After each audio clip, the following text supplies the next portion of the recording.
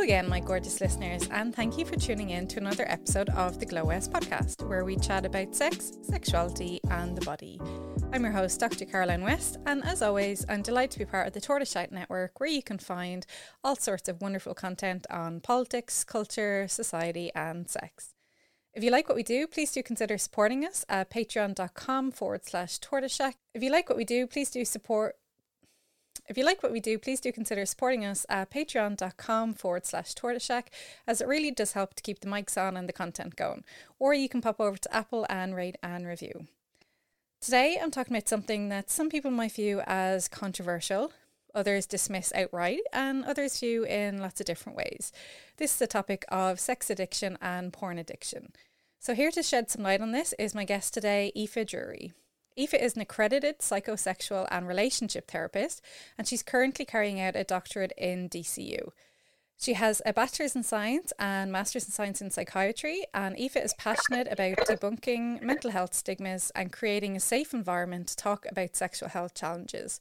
Aoife runs her practice online, seeing both couples and individuals. Aoife, thanks a mil for joining me today. How are you keeping?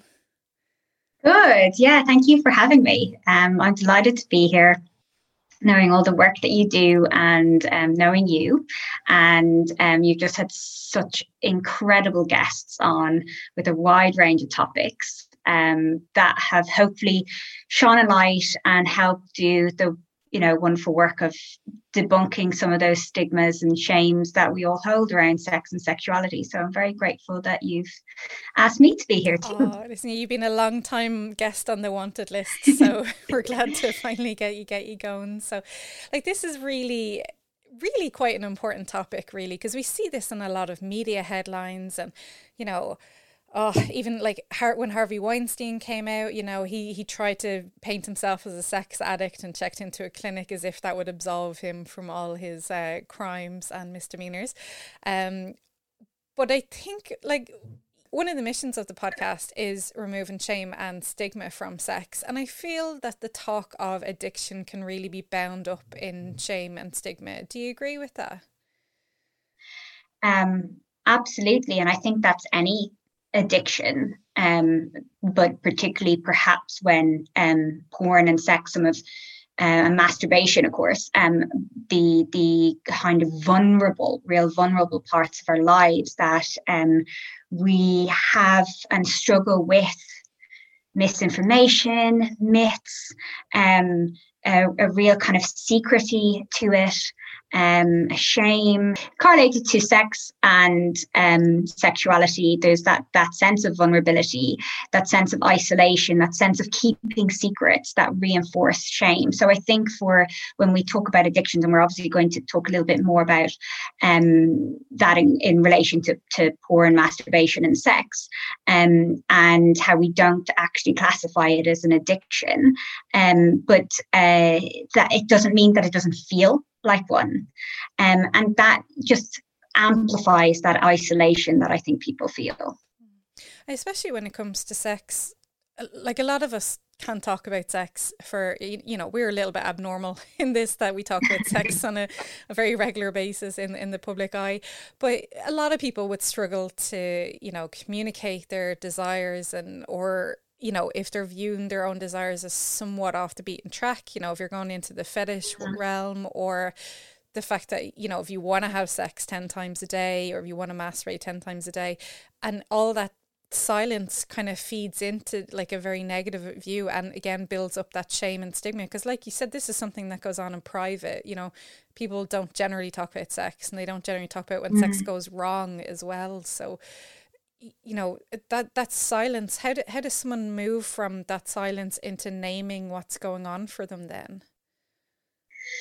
I think that's a really difficult thing to do, and a really brave thing to do, when it's this real level of distress, I suppose, and isolation, and then having to identify that perhaps sex and masturbation are the reasonings behind it, and trying to identify it. As far as I'm aware, in terms of my practice, sometimes it doesn't happen until something goes wrong. So a lot of money is perhaps spent on sex workers. Perhaps a partner has discovered an affair. Perhaps it becomes fearful in the porn that they're watching or using. Perhaps they can't get on with their workday. And that tends to be, it tends to come to a point of where it's just tipping over into their personal life. So that's when I tend to see people presenting in my clinic room. So when the tipping point's just over, and then they're really reaching for help and support. Yeah. So are people who are coming to you, they may be looking online and seeing, oh, this sounds like sex addiction or porn addiction. And are they coming to you as almost self-diagnosed already? Yeah. Well, I think you made a really good point at the start, and the kind of media components to sex and porn addiction. We've seen it, and from anything, even from back in the day, God, I don't know how many years ago it was, Russell Brand. And he was a huge sex addict, allegedly, at the time. Like, that was a very dominant media discourse. Yeah. Whereas, unfortunately, the science just doesn't really back the phrase addiction up as of yet.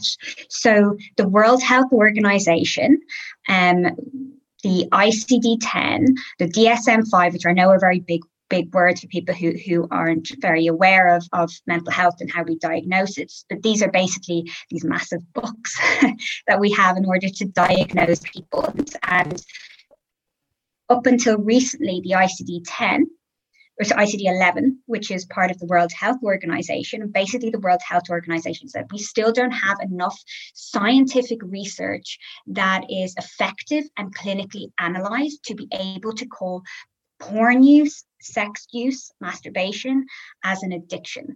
But what it is a compulsive sexual behavior.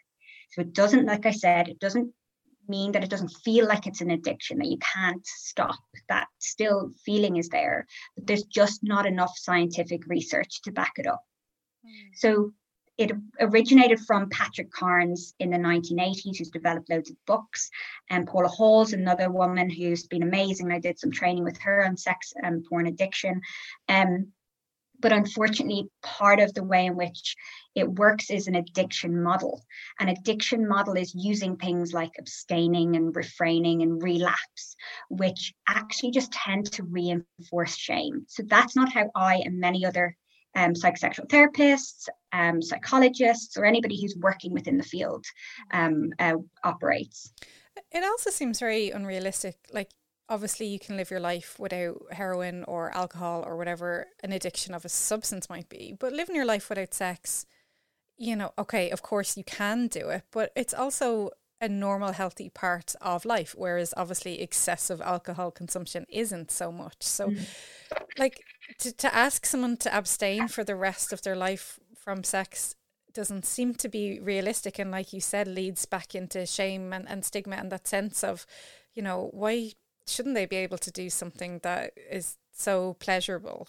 Like, yeah. And that's exactly how I operate, and how many of us operate, which is, how do we form healthy coping mechanisms? Because ultimately what we tend to see is that somebody's not just presenting. So ultimately it doesn't tend to be that people are just presenting with their compulsive sexual behaviors. What we tend to see is there's depression, there's isolation, there's stress, there's perhaps a bereavement. And many, many, many of my clients that I've seen over the years have perhaps OCD tendencies or OCD in themselves. So it's really about porn and sex being used as a coping mechanism that unfortunately erodes our ability to manage during the day if it's unhealthy. So when it comes to things like sex, sex is something that's generally free unless the person is going out to meet with sex workers. It's not necessarily dangerous, again, unless you're actually having sex with other people. So masturbation at home is pretty safe unless you're going to rub yourself raw and you might need some medical attention. But overall, it's pretty safe. It's free. No one's going to notice it on your bank account because, It's all those kind of things. So it feels like it's something that can kind of either go on for a long time, or people won't see it in the same vein as other addictions in that case, or it seems to be, it's a weird balance of some people might not see it as very harmful and others see it as very harmful because it doesn't have those same characteristics of an addiction, so to speak. I love that you brought that in, because when we look at the DSM-5 or the ICD-10, and I know those are, yet again, those kind of big words, and they don't sound very personal, but actually one of the big things in that is the word distress. So for one person, their sex life, their sexual behaviors are healthy, and they may be masturbating the same amount as somebody else, but when it causes a person distress, so it tends to be, yet again, things like wasting, where it feels like wasting a whole day masturbating. A lot of the time it's involving edging, particularly. So you're kind of getting to the point of no return and then you're stopping, and that kind of repeating on a daily basis. And you've missed maybe meeting up with a friend, or the big part is the guilt or the shame that's left at the end. And that's where people, because of course you're saying it being free and being attainable and it necessarily being safe. But the other thing which I think is another important point that you made, that happens is damage particularly to the penis, which is a lot to do with maybe using, masturbating for such a long period of time. And that's another time where people may come to my office. There's something else I was going to say there, would probably come up, I'd say, in a minute. But I think for me, it's definitely a part where people are feeling isolated, lonely, shame, guilt, and the difficulty is that really it does need a therapist to be able to help you manage your way through it. And that's the first thing that I try to do with clients, is just say, we're here as a team and we're working together. You're not alone, despite this feeling of isolation and loneliness that of course, as we spoke about at the beginning, can happen and feel like when there's such a level of shame. Yeah, absolutely. And that's a great message to send out, because I'm sure there are a lot of people struggling with, some of the more common questions that I get is this normal, and whatever happens to being related to. But we're all worrying if we're having sex not enough or too much, or, if our desires are normal and our libido is normal, all those kind of things. So, but I know, and, some of the things like, so the DSM, some people say it's the Bible of mental health. So if it's in there, that's how you get diagnosed with whatever you're getting diagnosed with. But some of the numbers might be kind of very arbitrary. So say if you're talking about thoughts of anxiety, and it's like, if you have anxiety more than 3 times a week, it means maybe you have an anxiety disorder. And it's right. that those kind of numbers of like 3 times a week, maybe, yes, I think they're just kind of like a potluck kind of thing. Whereas, if someone masturbates 3 times a day, that might be completely healthy for them. It might give them like lovely endorphins. They might go on with their day, not have a bother. But like you're saying, it's the distress thing. So if someone is masturbating 3 times a day and they feel upset about it, that's maybe where the key comes in, more so than the number, I think. Absolutely. And that's how I particularly work with any sexual dysfunction. So a really good example is like premature ejaculation. I even just wrote about it recently on an Instagram post, is that difference between somebody who ejaculates after 3 minutes versus somebody who is feeling distressed by that, versus somebody who ejaculates after 3 minutes and is happy and fine. Same thing with maybe erectile dysfunction. Somebody with a penis who is struggling with gaining and maintaining an erection feels overwhelmed and upset about it, by somebody else is actually very happy with their partner and being able to experience sex because of their ways in which they view sex and the ways in which they pleasure and desire. That's a really important thing. So when it comes to like length of time for penetrative sex, what we're talking about here, I think a lot of that is due to sex education. And again, if you're watching porn again and not understanding what actually goes on in porn, so we're not equipped with porn literacy skills of understanding that those are professional performers. There's a lot of breaks. There may be some substances injected into the penis to continue on with the erection. There may be Viagra involved. They may orgasm 10 times behind the scenes, but you're only seeing the one on screen money shot, so to speak. So maybe, do you think it's people comparing themselves to porn and think, God, I can't have penetrative sex for 3 hours at a time? And spoiler alert, a lot of people don't even want that. That's not a goal for a lot of people. Yeah. But do you think that's part of it? And really, they have nothing to worry about, but because they're comparing themselves to porn, that's where the issue is coming in. Yeah, I mean, you're the expert in this area, but one of the big things I say to people is particularly for looking at mainstream porn, that there is this kind of the male gaze around it, right? And it's porn isn't necessarily the issue. It's how you perceive porn. It's how you understand porn. Just, not to dumb this down completely, but in terms of Disney movies, if we thought our romantic life was going to be like Sleepless in Seattle, okay, probably not the best option. It's just a little bit depressing there at times, but that's actually, it's funny. It's just I watched it the other night, and there's that sense of magic, and they touched each other's hands, and it was like, oh, we've just connected. But I think it's about having like an ability to watch porn and understand that it is a movie. There's directors, there's scenes, there are lubes behind the scene. There's perhaps a cockring every so often, lots and lots of lube. And that's where ethical porn steps in. So when I talk to clients about porn use, I don't say don't watch porn. I say, what do you want to get from porn? What makes you happy and comfortable? And there's ethical options. There's ethical porn, which is catered to be able to normalize what happens in interactions. And and shows, like the first time I saw a non-erect penis in porn was in ethical queer porn. And I was like, oh, that's so unusual, but it was so nice to see, because that's what happens in real life.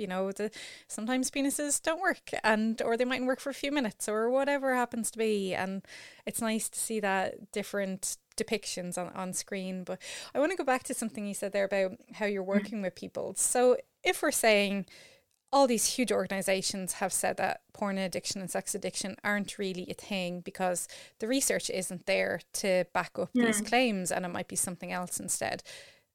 Therapists in Ireland don't get any training around sex on a general basis. And I've trained therapists who've said they've received no training around sex and porn, apart from the training that I've given them. Then you have a sex negative society, which Ireland generally is for a lot of the time. We've a lot of hangovers from the old days. So if you have someone coming into your office and you're diagnosing them as having a sex addiction or a porn addiction, or you're suggesting it to them, maybe not diagnosing is the wrong word there, is that not really unethical to think that you're putting this in someone's head when the research isn't there? All these health organizations are saying this isn't a thing yet. You don't have the proper training to address any kind of sex issues because you haven't been trained in any kind of sex dysfunctions or anything like that. How is that not completely unethical then to suggest to a person who is vulnerable, who is in distress and is coming to you for help, that they might have something that may or may not exist and you don't have the training for? Yeah. I think there's two things in that, which is firstly, people do work under an addiction model and it works for some clients. And I really work in a kind of person-centered approach. And if somebody says, Aoife, I need to abstain for whatever period of time, that's okay. I'm going to say to them, okay, from the way in which I work, I don't actually advocate that. But I will work with you and I will help you through this, because everyone's an individual, and that's part of the challenge that's actually within the addiction model. It's not necessarily individualized. So that's the people can work with an addiction model, and it is what it is, you know. And I think there is also the possibility that we will be having a conversation in 2 years' time, and actually some major research has come through to say it is an addiction, you know, and that's possible, because we're learning all the time. In terms of therapists,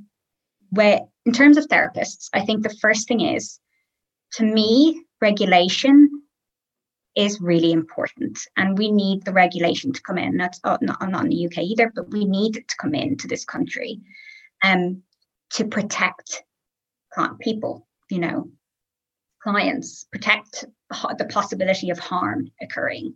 It is a challenge because there is not enough training, or any training actually, in this country. If you want to be a psychosexual therapist, you have to go over to the UK.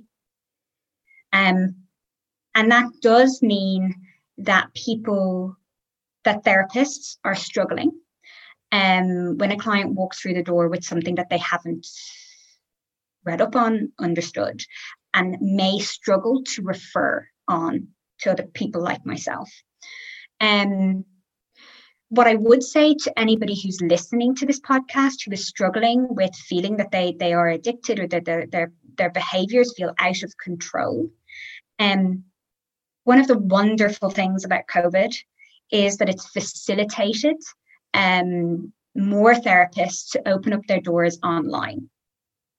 So just because you're not isolated to the therapists in Ireland, there are plenty of therapists, you know, of course, keeping within time zones, but you don't even have to, in the UK, who would be able to take you on, who have space capacity, which is a little bit of a struggle with COVID at the moment for all of us. But at some point, you will be able to see a therapist who has adequate training.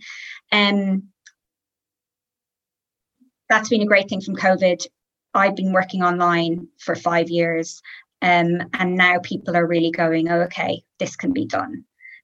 So particularly people who have extensive amount of research behind them. So it is great. Yes, there are challenges within this country, but I think we're working towards it. People like you, Caroline, you know, who are talking openly about sexuality on online platforms, and hopefully creating a bit more of an understanding and awareness and a safe space for people to be able to start really looking at ways to get the help that perhaps they need. Yeah, and I think it's important for people as well, if they were considering going to a therapist about this, just to check out the therapist qualifications and ask them, you know, where they can refer you onto if it isn't their field of study. But again, like yourself, you're clearly advertising as a sex therapist because you are one. So it's nice to know that, you know, there are people like yourself out there finally in Ireland, which is a great thing. But take me back a little bit again. Like let's have a look at the language. So we talk about language on the podcast a lot, and we've had a lot of recent conversations in Ireland about the importance of language, especially in relation to things such as revenge porn, and how we need to rename that as image-based sexual abuse. And the language really does matter. And things like child porn, which isn't child porn, it's filmed sexual abuse of children, or sexually explicit content of children. So using the term sex addiction, is the term compulsive sexual behaviour then more the term that we need to be looking at, especially when it comes to like media discussions, or, you know, like posting on our Instagrams as sex educators around this? Or, you know, is there a different terminology that you feel fits what's really going on? Yeah, I mean, I use compulsive sexual behaviours all the time. I gave a presentation the other week and reiterated to the therapist in front of me, there is not enough scientific research, because ultimately what we do is there's this, we all tend to know there's a 12-step model, right, for addiction, and that it means, just like we talked about at the very beginning, abstaining, refraining, relapse, those are words that are all used within the sex addiction essay model. And if you are none the wiser and you feel you have a sex addiction or porn addiction, you may think that you have to abstain and that you can never have sex again, because you don't know how to control these behaviors. And the only way of controlling is by not doing them at all.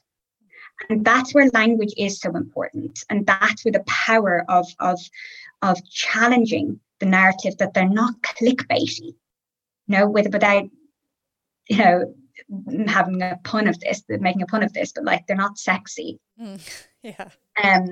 And that's where, and we've seen it in the media this week, we're talking about hundreds of thousands of images being released, and yet the media is still referring in headlines as revenge porn. So it's going to take a while to change the thought processes. And to be fair, it's not going to probably happen very easily with all media outlets, because it's clickbait. That's how they draw people in.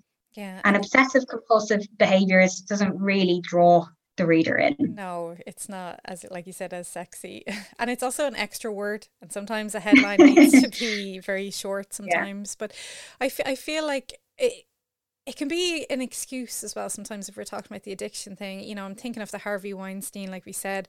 I'm thinking of one of my 90s obsessions, Katie Price, Jordan, and when her husband, as a Kieran, cheating on her all the time, and he was like, oh, no, I'm just a sex addict. And I feel like sometimes it's like a lazy excuse for not really addressing what's actually going on under the surface. Because it's easy then to say, oh, it's porn's fault, or whoever's fault, rather than addressing the stuff that's going on inside you. Because again, this can be linked to trauma, which is obviously very difficult for a lot of people to start pulling apart and tackling. So it can be easier to go, oh, it's not my stuff, it's porn that's the problem. So do you think that is a kind of a bit of a scapegoat for people to not deal with their stuff? Firstly, I think I would say, and using the colloquial sex addiction phrase, because it's easier and it does roll off your tongue a lot quicker and smoother. It does. Sex addiction does not equate to a sex offender. You can be a sex addict and not a sex offender, and a sex offender and not a sex addict. And that's another way of that fear of, oh my God, I'm a sex addict, in which case there's something bad or something wrong with me. And the same thing with porn. That's not the case. And I think particularly in those examples that you've given, that there is partly to do with maybe the media riling things up, and also if most people who can get out of things easy, and there's a phrase, so maybe they'll use that. But and I don't know much. I did hear about Katie Price's husband. Was it husband? I think she married him. Yeah, and of course we know the Harvey Weinstein, and his deflection, I suppose, of the way in which he behaved, which was outrageous and was offending. I mean. But that's the thing, it's easier to paint yourself as a victim rather than a perpetrator of abuse. So if you can say, oh, I'm a victim of porn addiction, it's a lot easier to say that rather than, well, actually, I sexually assault people. A lot of the time when somebody comes into my clinic room, I talk to them about how they manage difficult emotions. And just like people may go for runs and overexert themselves, or eat loads of sweets or chocolate and feel horrific afterwards, it's not dissimilar to managing how we feel about ourselves. So sometimes it's developing healthier coping mechanisms, or actually just looking at new ways to manage your emotions, to regulate your emotions, to work on attachment styles, to work on trauma. And that's what I think is the most important thing. It's not about eradicating the porn and eradicating the masturbation. It's developing a healthier, happier way to look at it. I think that's a really important point, because things around trauma are so deep seated for some people. You know, they could go back to childhood or longer or whatever, or like could be going on for a really long time. And sometimes it's really hard to deal with that. A lot of people just shut it up and they don't deal with it because it's too hard. But then if you're getting into an adult relationship where sex is involved and your trauma is somewhat around sex or whatever happens to be, like, it's almost easier to look at porn and masturbate rather than deal with another human that's there and that has their own thoughts and feelings and needs and desires and everything else. And that can be really quite scary to a lot of people. Whereas if you're just dealing with porn and masturbation, there's no judgment. You know, you don't have to deal with another human. It's literally just you in this space that you don't ever have to tell anyone about even. And there's no risk of any kind of like, oh, you're into that, like, what a weirdo, whatever judgment that kind of has to be. So do you think it is that kind of, you know, the easier option rather than the harder option of functioning in a healthy adult relationship? Yes, absolutely. I mean, I'd probably be mindful of the easier and harder part because just for the individual component. But I would definitely say that, I mean, even you talking through that way of it being really difficult to maybe connect with somebody and feeling safer in porn and safer with yourself. And even safer with sex workers that maybe there's this emotional disconnect from. It's a really lonely place to be. And then add that on with trauma and attachment and maybe low mood, depression, intrusive thoughts, OCD components to it too, anxiety, high stress levels. It's really, really lonely. And I can really empathize with people. I've even got little chills going up just thinking about how lonely that must be. And that's what I work with, you know, like when somebody presents to me and they're facing these struggles, we start with that. We start with the attachment. We start with their childhood experiences. We start with any trauma that may have come up for them and how they manage being overwhelmed. And we look at, you know, mental health aspects, thought patterns, how they feel about themselves, self-esteem, which tends to be eroded with using porn or using sex in a way that's perhaps harmful or disintegrating for how they feel about themselves. And we really just want to work on how they feel in the world and making that a lot better and safer and building up on that self-worth. And the rest tends to follow. We work it all together, but it starts off with that person first.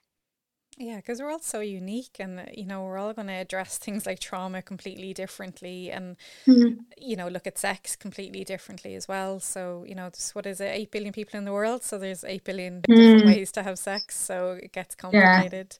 Yeah, absolutely. Talk to me about the religion aspect. So I've seen some studies that have shown that the more religious a person is, the more likely they are to believe in the concept of sex addiction and porn addiction. And they've looked at this in certain parts of the US where, you know, religiosity may be quite high. And, you know, things like, you know, the Mormons who would believe that masturbation is a sin. So they're obviously more likely to believe in addiction and that kind of aspect as well. And obviously there's a lot of religions where masturbation is a sin. So do you think that plays a part as well? And Ireland is in a weird place right now where we're not as religious as we were, but we still have that kind of religious hangover over our heads that, you know, it's still fairly reflected in our society today. I've never heard of those studies, and that's really interesting. Particularly if it's maybe like Mormon cultures, but it doesn't surprise me, of course, at all. I think anytime there's shame and there's guilt correlated with sex, and that isn't addressed growing up or challenged growing up internally or externally, that tends to be problematic for how you view sex, view relationships, view masturbation, etc. I mean, I think even as you're absolutely right, in terms of Ireland, we've come a long way. There's still a long way to go.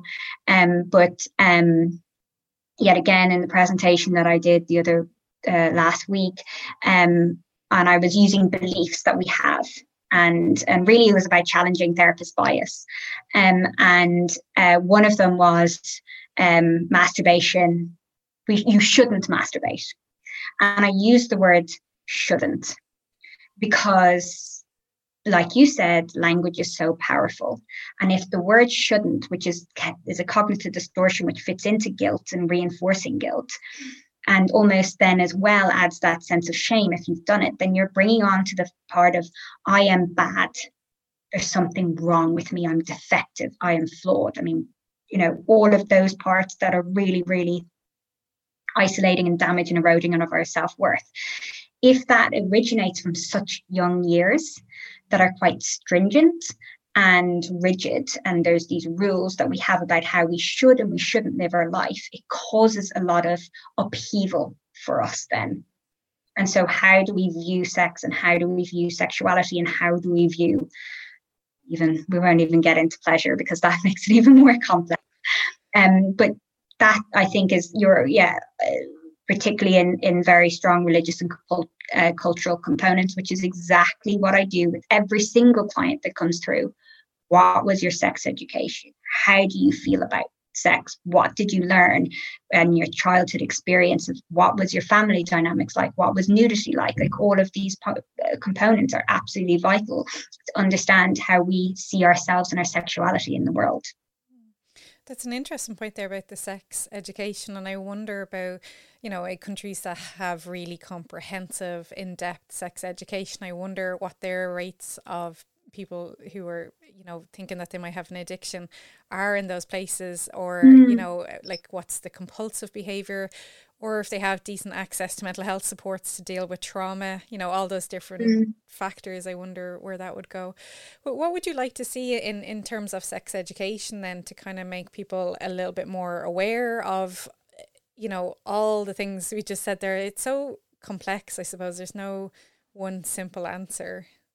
Yeah, I think a huge part, just even tackling the kind of compulsive sexual behavior, porn, sex addiction, is porn literacy, as you speak about, but also pleasure and desire and arousal, of course, and kind of understanding those in a way that's is not with rather than coming into it, which I don't know about your sex education. It's actually probably one of the things we haven't actually discussed. But I remember mine, which were two men, very religious men from a church, come in and talk to all of us at 17. A bit late for some. A bit late for some of us.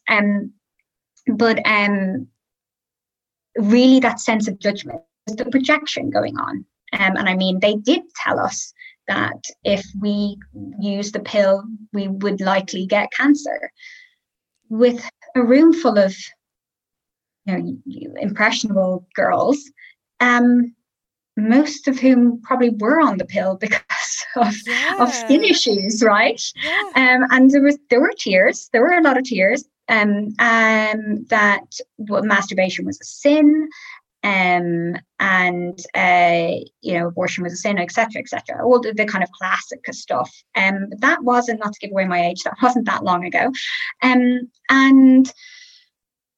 I think that's the part. If we give sex education that's based on science, based on research, equally based on the pleasurable component, the safety component, the desire component, I think that will massively impact the healthy view of masturbation and sex. You're absolutely right. Like, pleasure is not a dirty word. It's like, it's the fun part of life. But even the words that I'm thinking of when it comes to sex, we think of dirty. You're going for a Yeah. dirty weekend, or Yeah. you're naughty. Like these things are Mm. like, they're very negative in themselves. And, you know, obviously we have language such as slut and all the double Mm. standards and gender that come into it as well. And it's like, it's very difficult for a lot of people to name what their pleasure is, define it for themselves, and actually then enact on that. And no matter what it is, if it's in the majority, or if it's like something that's like extremely kind of niche, but it's just like, why are we so anti-pleasure? Like, Mm. how do we smash that and build a healthier society where pleasure is just a normal thing? We seem to accept pleasure in like drinking alcohol in Ireland, but apart from that, pleasure seems to be like, oh no, you can't. You can't love yourself, because, you know, that was an insult growing up. Like, oh, they love themselves. It's like, well, that's what it should be. You should love Yeah. yourself. Yeah. Yeah, absolutely. And it's even interesting in terms of like the word ego has just come to mind. When actually, as a psychotherapist, like when I use the word ego, I tend to be referring to like Freud or Eric Berne, you know, in terms of transactional analysis.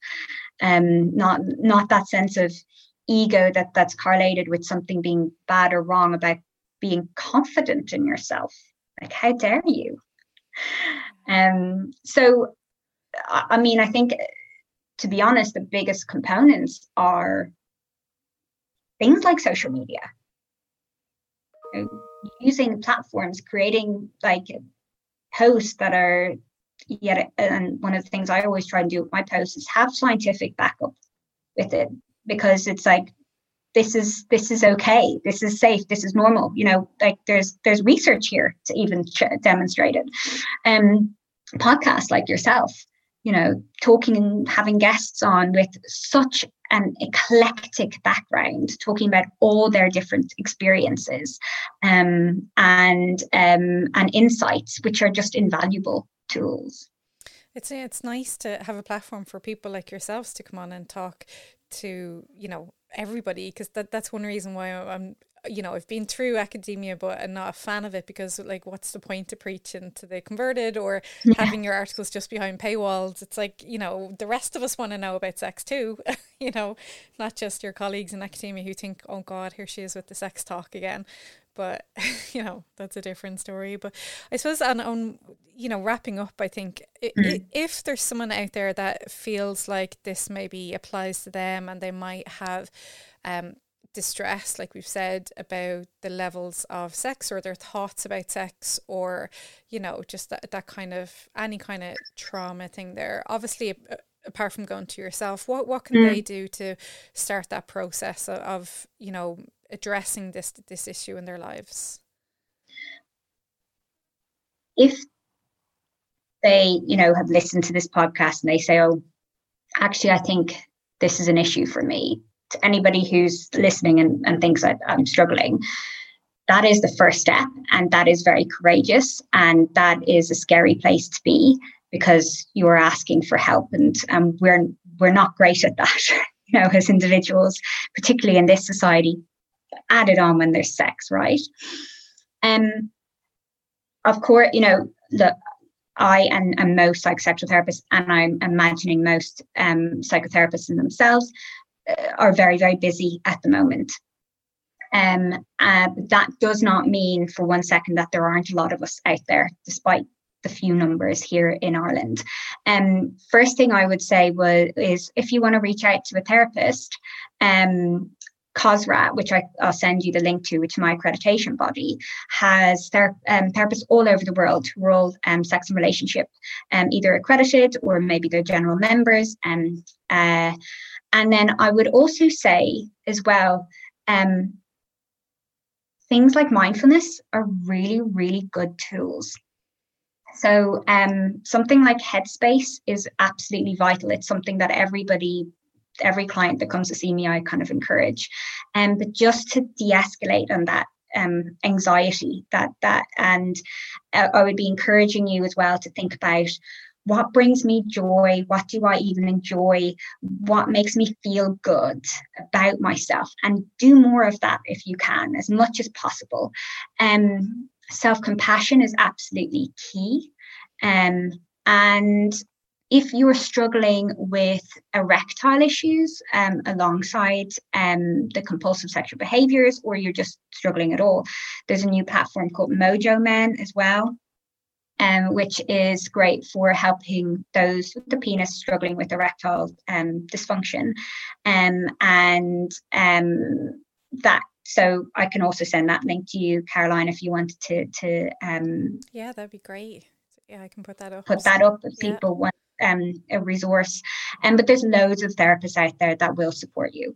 That's really good to hear. And yeah, like you said, there's hope, and you don't have to go through this alone or have this be the rest of your life if you are struggling. So that's amazing. Aoife, we could talk for hours, because I know we've only barely scratched the surface, so we will have you back on. You're also doing your doctorate in chemsex, I believe. Yeah, that's my current research topic. I'll be back studying after I hang up. Brilliant. Well, look, we'll have you back on in the new year to talk about that as well. And then I think to dive into this topic a little bit more, because I do think that there's a lot to be said on it. And I think, you know, if we could almost do a whole day podcast, we still wouldn't be scratching everything. But, you know, it's a start. And I hope that those resources that you've given there direct people into the right ways and stuff. So where can people find you if they want to find out more or have a look at your dazzling Instagram content? Well, they can find me at Drury Therapy, drurytherapy.com as well. Drury Therapy is my Instagram. I think my Twitter is Drury Sex Therapy, but quite frankly, I'm useless on Twitter anyway. So, yeah, your website way or more Instagram. Fun. You've got gorgeous graphics and lots of information, and a very kind of calm, accessible way, and that's what we like on this podcast. We don't like shame or stigma or anything, but we Absolutely like calm, fun conversations, and you definitely tick that box. So thank you so much, Aoife, for coming on. I really appreciate your knowledge and the work that you're doing out there, and the fact that you're helping so many people who might feel they're struggling with something. So thank you. Thank you. Thank you again to all my listeners. Like we said, there's lots of resources there, so please do reach out. You know, you are not alone, and there is support out there available to you. If you want to contact me on social media, on Twitter and Instagram, it's @GlowWest Podcast, the same handle on both platforms. And like we said at the start, if you want to support via Patreon, it's patreon.com/tortoiseshack, or you can pop over to Apple and rate and review, or follow us on Spotify. And I will talk to you next week.